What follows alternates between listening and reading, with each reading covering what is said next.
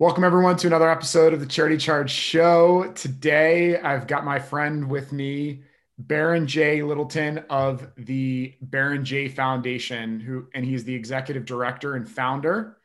Thank you so much for being with us, Baron J. I'm so happy to be here, Stephen. Thank you for having me. Yeah, we've known each other for years. I think you originally reached out when we had just the consumer card program. And then I think now for at least probably 18 months or 2 years, something like that, you've also had the business credit card with us. So thanks so much for being in our community and really being an early adopter of a lot of the stuff that we've been doing over these past handful of years. Thank you so much. Yes, I remember the credit card. It's an amazing thing because our credit limit started off at $5,000, and then within a year, we now at 20,000. So it's been a pretty good ride. So I expect for it to go up again sometime this year to like 35. So who knows? Well, no, I appreciate you sharing that. I mean, I think that that's the consistent theme that, we see daily. And, we're trying to make inroads in a small way now and hope to do it over time in the years and decades to come to really change how nonprofits access credit and other financial products. So I'm always just curious. I mean, I'm learning here, both of this podcast or wherever we take this conversation, but when you started from starting the foundation to where you are today and where you want to go, what has it been like working with traditional banks, and why is it important for your foundation to grow the credit line? It's been very challenging working with traditional banks. For some reason, they look at nonprofits that it's not like a real business. They kind of look at nonprofit like a stepchild or like a distant cousin. They're like, I don't know. But with your program, they look at us as a first cousin or, a blood relative, and they really go far and beyond to extend credit and to work with you.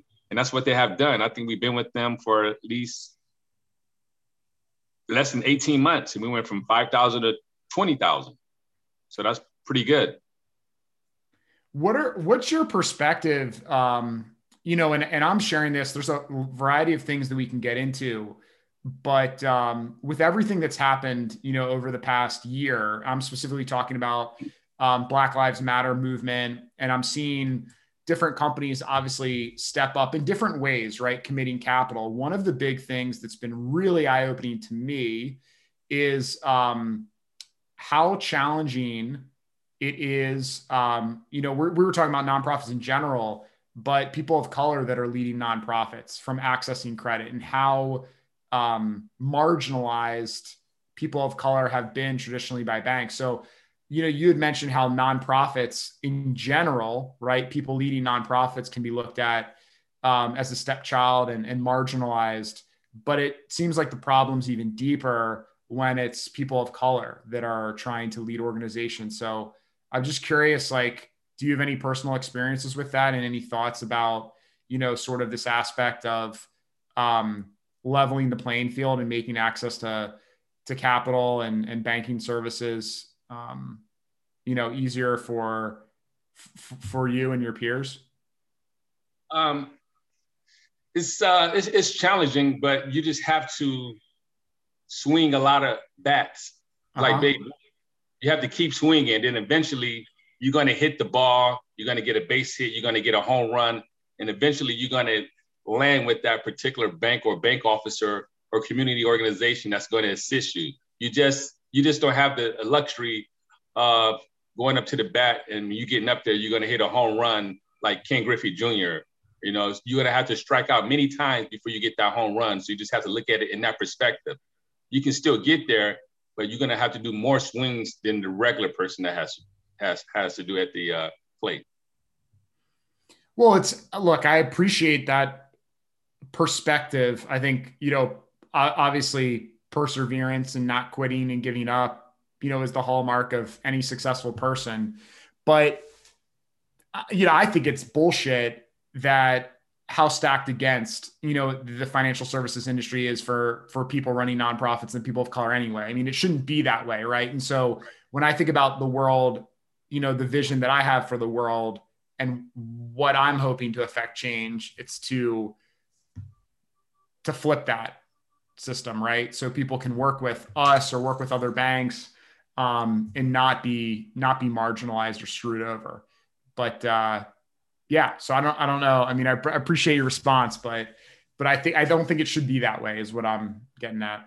Right. It shouldn't be that way, but it is, and you get used to it. And sometimes you get used to it that you develop the scab or the sore where it doesn't really bother you anymore because that's what you're used to. Fair. No, I appreciate you sharing that. So, I want to talk with you about your foundation, because one of the cool things about this podcast is just an opportunity to, go deeper, right? With people that I've been able to meet over the past handful of years through the Charity Charge Network and community family. One of the things that really inspires me and motivates me of what I know about your work and the conversations we've had is that you took this big leap to go and start your own foundation. And I want to cover the specific areas. But I think what it really shows is how, the capacity that we all have to give back, and we can do it in different ways, right? So you've decided and you've clearly, integrated philanthropy and doing good and giving back to become a big area of your life, starting this foundation. But it's also, people can join boards, people can just volunteer, people can donate money. So I'm curious, for you to my first question to you is, what was it that motivated and inspired you to start the foundation in the first place? What motivated me to start the Baron J Foundation is two things. Number one is that I was giving a lot to adults and helping them, and it wasn't appreciating the efforts and energy and resources I was giving them.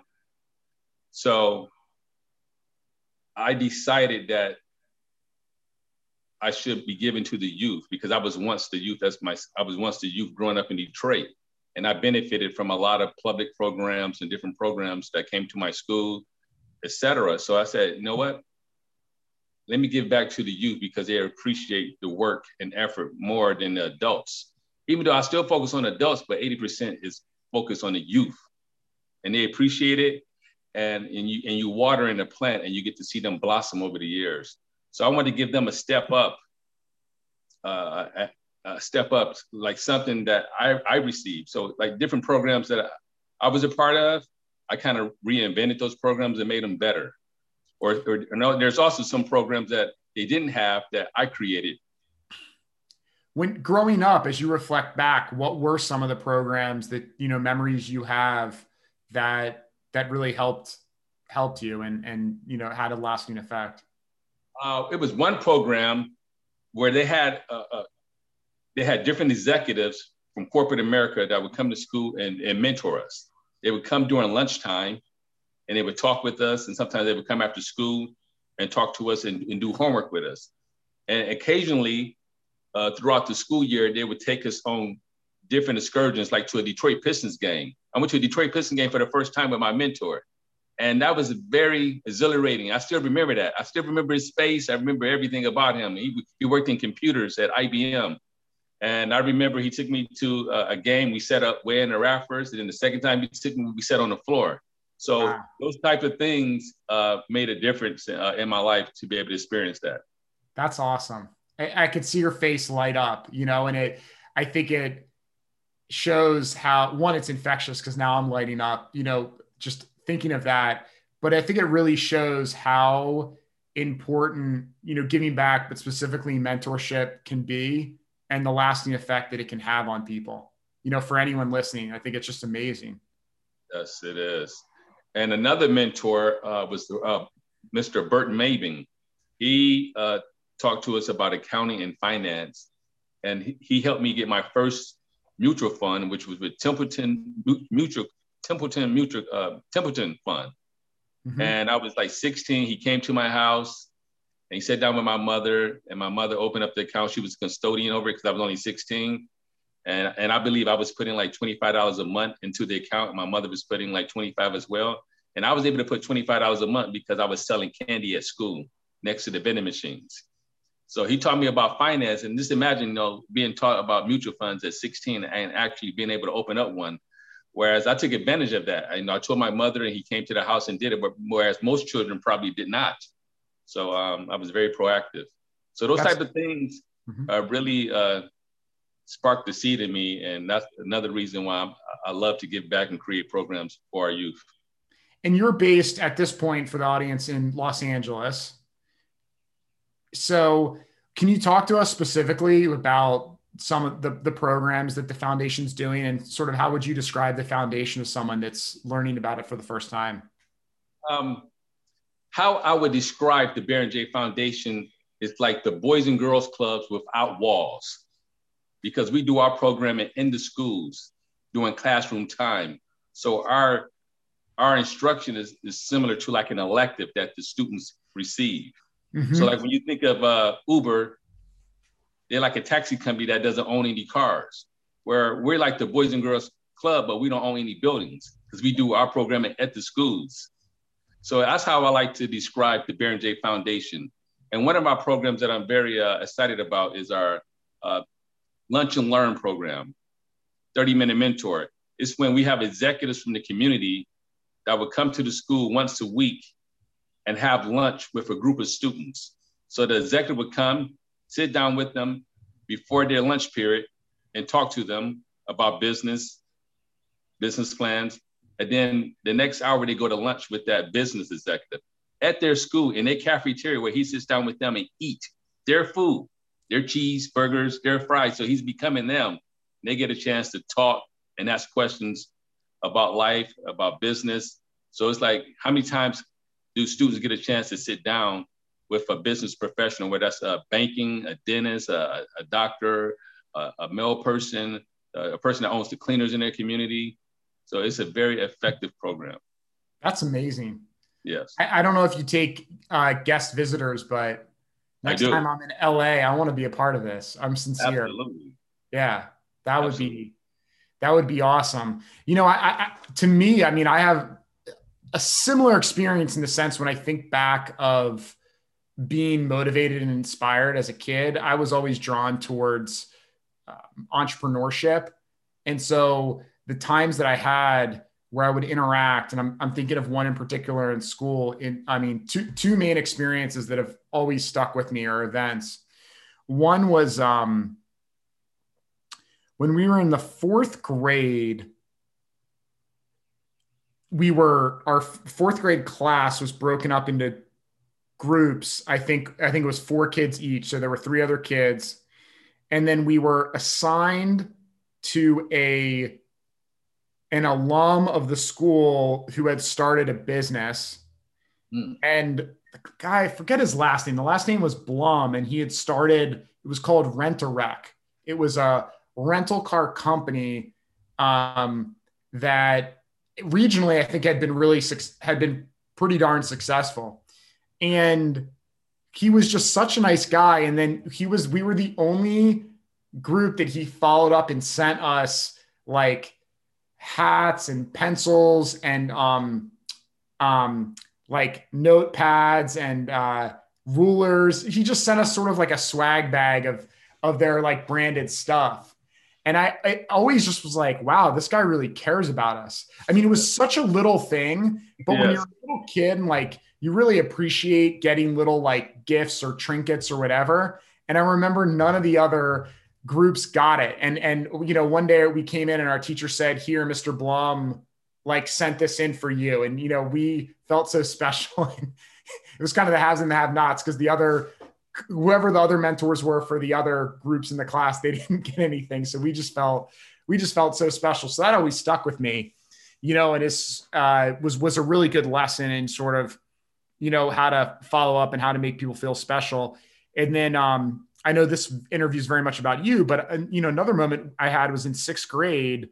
We were tasked by our science teacher. We were doing a whole sort of module for the month on sustainability and recycling. Yes. And we were told we could reach out to any CEO of any company, send them a letter that either talks about their recycling. If they're doing a good job, tell them why. And if they're doing a bad job, critique them, whatever you want.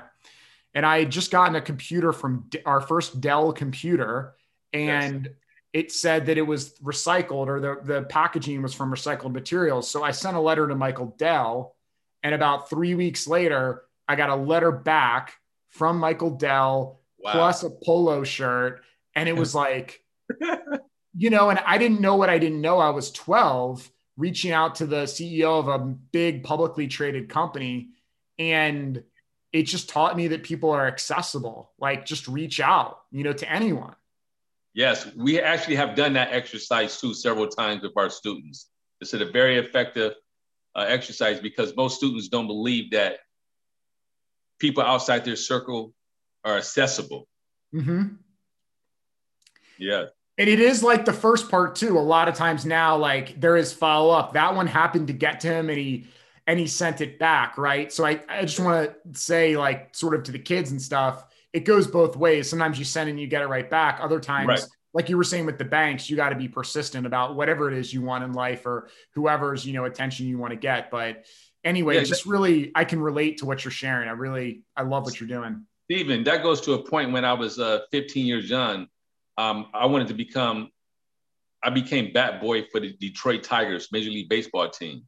I wanted to be a bat boy since I was 8 years old, but it didn't happen until I was 15. But I was persistent, and I had called the Detroit Tigers operator and say, "Hey, my name is Baron. I want to be a bat boy. Who do I need to talk to?"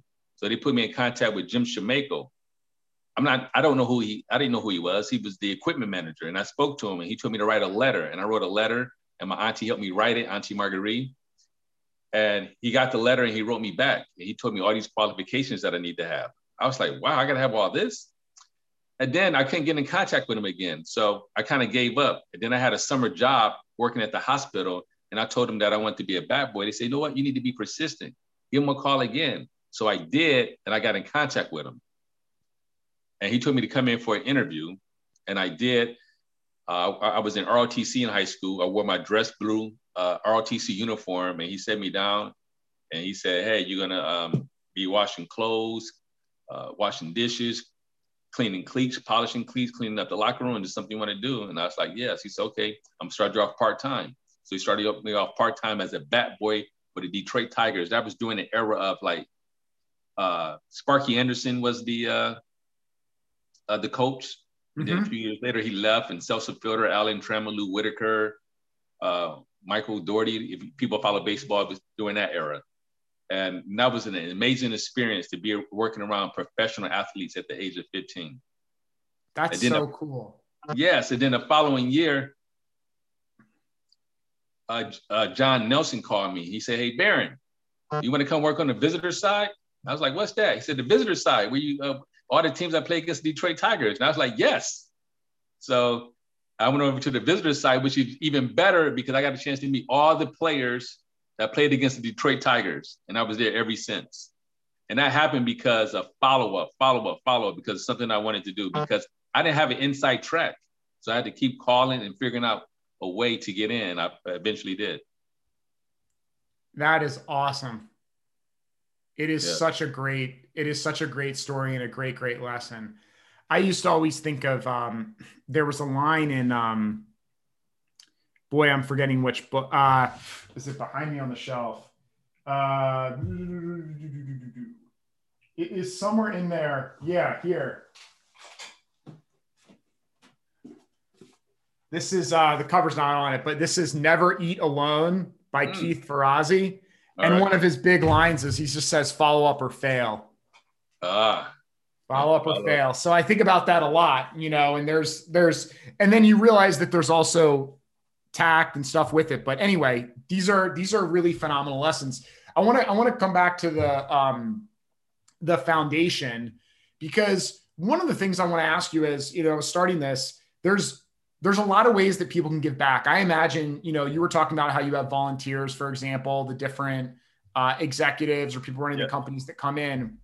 For you, why, and there are people that choose to, I would say, do it big, like start the foundation.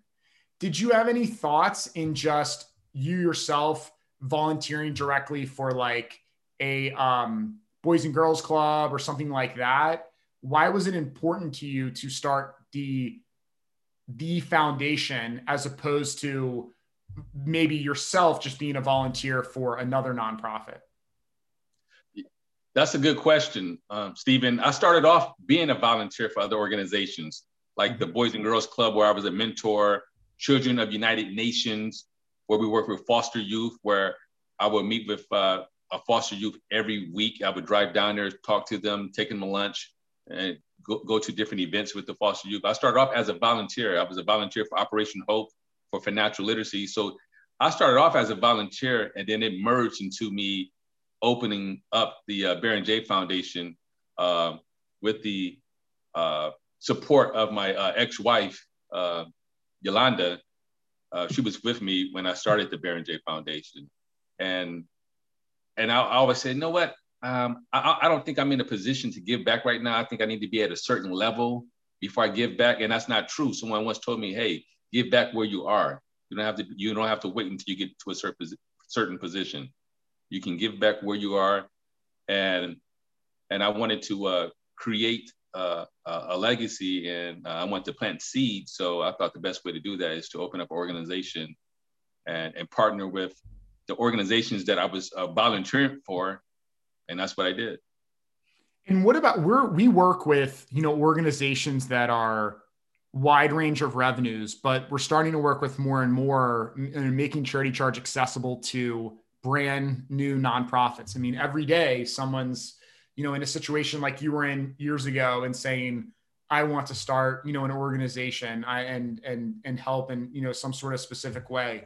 So I'm just curious for you, like reflecting back on when you started the organization to where you are today, what advice would you give to your younger self? I mean, what were some of the learning curves or things you sort of had to figure out maybe the hard way? And what sort of like advice would you give to someone that is starting a nonprofit today? Okay. I guess I'll start with the first question first, Stephen. Something I would tell my younger self, and this was actually taught to me in a class from an instructor. She said, Baron, you need to partner with other established nonprofits in the area. That's what I would tell my younger self. And I think someone had told me that, and then I actually utilized that wisdom. So I reached out to other nonprofits that were more established and did partnerships with them. Not all of them wanted to do a partnership. Not everybody got back to me because they're like, okay, who are you? What are you doing? But once I started doing the work, when they said no, and then they wanted to partner. So sometimes I would tell someone, do not wait to partner or wait to get money to start doing the work. Start doing the work now with the resources and the money that you have right now. Because you have resources, you have time, and then also you have money. So you can start off with those resources. And when people in the community see what you're doing, then they're going to reach out and say, hey, I want to partner with you. Or when you reach out, they're going to want to partner because they see the work that you're doing in the community. And that's exactly what happened because I started doing the work. When I started doing the work and not counting on their support or help, then that's when they're like, oh, we want to partner with you. What was the second question? What would I tell somebody now? I think that's the question. Yeah. What would I tell somebody now that wants to start a nonprofit?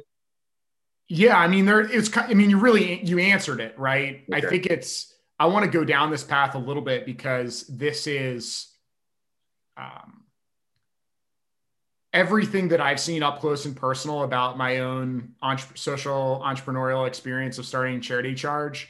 You can have, everyone's got ideas, right? Yeah. And it's all about the execution of actually doing it.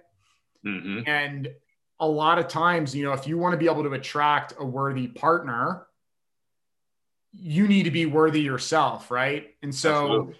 And I also think too, it's the mindset of a lot of people or whatever, get hit up or asked for like to get involved, in sort of early stage stuff.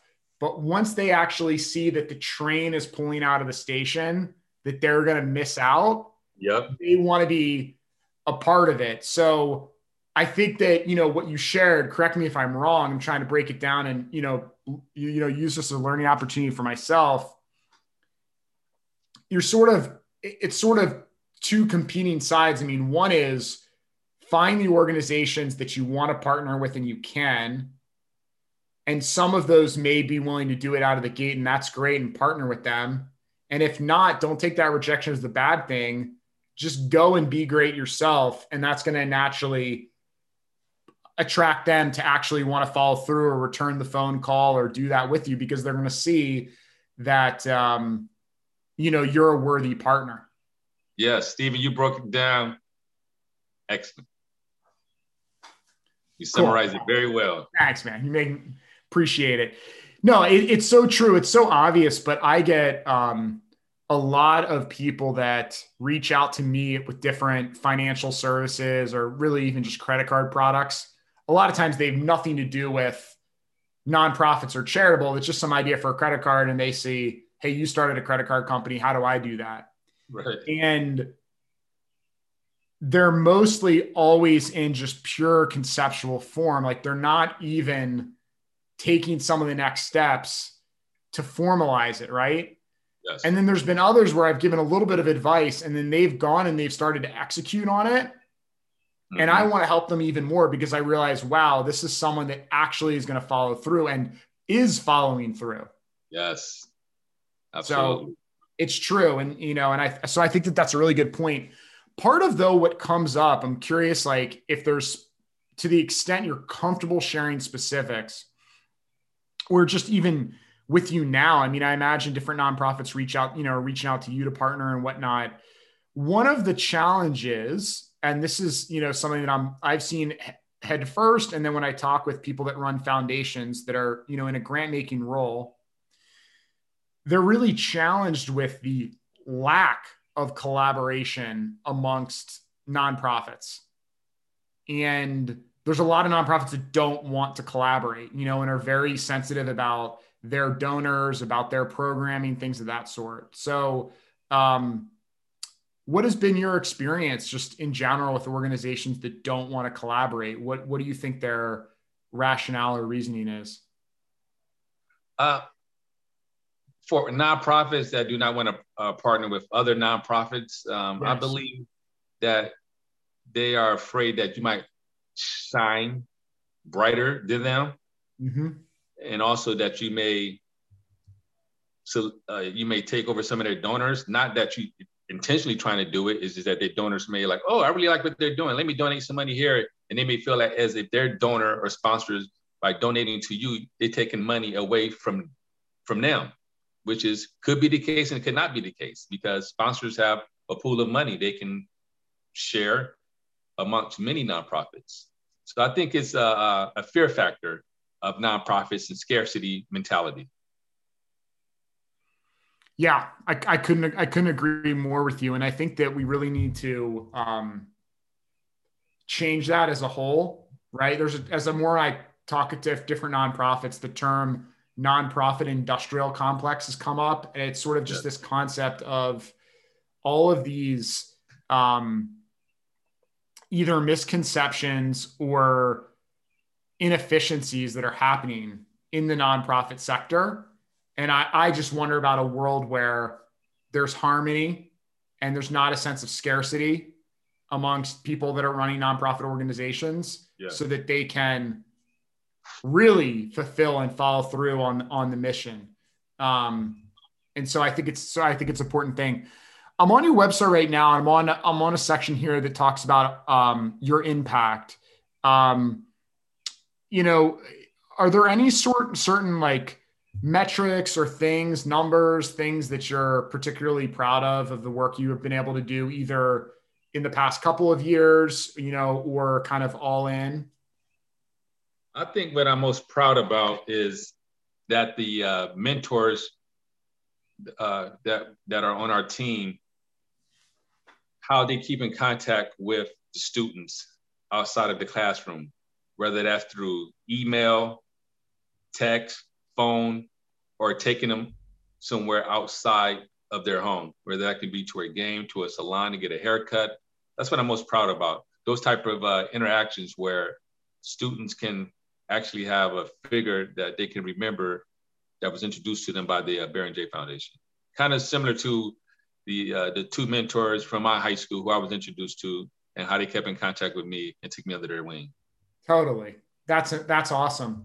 Yeah. In closing this out, one of the things that's on a lot of nonprofits' minds and something that I've been really impressed with getting to know you is your ability to fundraise and your ability to create really strong relationships that have helped you in your marketing efforts. I even think about, the billboard relationship that you've had in doing that. You've just been very out of the box and I think been very resourceful. So can you talk to us a little bit about your, experience in the fundraising side and sort of advice you would give to, what are some of the things that you've learned there that you might give, advice to your younger self starting out about how to fundraise and work with corporations or other supporters? One thing I would tell my younger self is to attend several different nonprofit galas and dinners and mixers within your community or city. Because when you do that, you're going to meet the sponsors that sponsor those events. And usually the people that sponsor those events are going to be there that make the decision to determine who they're going to sponsor in the future. So you need to be seen at those type of events. That's what I would tell my younger self. And that's the first time I've ever heard that. It's brilliant. It's so basic, but yeah. Well, it's so basic. I'm like, seriously? Wow. I mean, it makes a ton of sense. Yeah. Yeah. So it's like if you want to meet a cute girl, some people might go to a yoga studio because that's where the cute girls are, because more women probably do yoga than guys. So you can go to a yoga studio if you want to meet a girl. So you have to be in the environment of the company of the people that you want to meet. And yes. And also this right here, what I have on, you mentioned, this is called Taibo. This is a creation that I launched this year during COVID. And part of the proceeds benefit the Baron J Foundation. And that's awesome. Yeah, it's a great way for young men to wear something that's unique, and they don't have to tie it because it's connected together and it goes around your neck. It's called Taibo. That's awesome. What's the price point? The price point, this is a luxury item. The price point is $149. That's awesome. Do you sell them? Does it have its own URL or is that on its own? It has its own URL, which is theoriginaltaibo.com. The THE original ORIGINAL Thai TIE Bo BOW.com. Theoriginaltaibo.com. And then also we picked up the name realtaibo.com. So both of those websites, both of those domains would take you to the website. Real, REAL, Thai, TIE, Bo, BOW.com. Realtaibo.com or theoriginaltaibo.com. That's where you can pick up your item. If you don't wear it, it's 30 different selections. So if a person doesn't like it, they can give it away as a gift to someone special to them. I'm pulling it up right now. I love your creativity, Baron. It's awesome. So yeah, also just in closing out here, for anyone that's listening, you can find more at baronjfoundation.org. Baron, what are other kind of closing messages you'd like people to know about getting involved, supporting your efforts, or any other message you'd like to share? You can go to Baron, BARONJAY.us, BaronJ.us if you want to get involved with volunteering, in-kind donations, or doing some virtual mentoring for our students.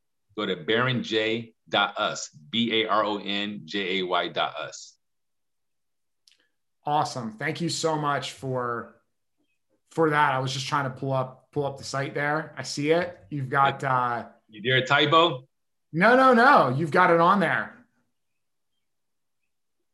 This is cool. I love, you have this. Is this the whole thing with sow a seed with baronj.com? Yeah, so a seed with baronj.com is a landing page that will Yeah. that leads people to volunteer and also to get involved with what we're doing. But yes, I thought you went to the original Tybo.com website. Oh no. I mean, I had looked that up separately. So no Okay. worries, man. I appreciate it. Thank you so much for coming on, doing a little episode here. And I wish you guys a ton of success and can't wait to be out there in LA whenever, I'm allowed to travel next. Thank you, Stephen. I appreciate it. Thank you, Charity Charge. All right. Take care.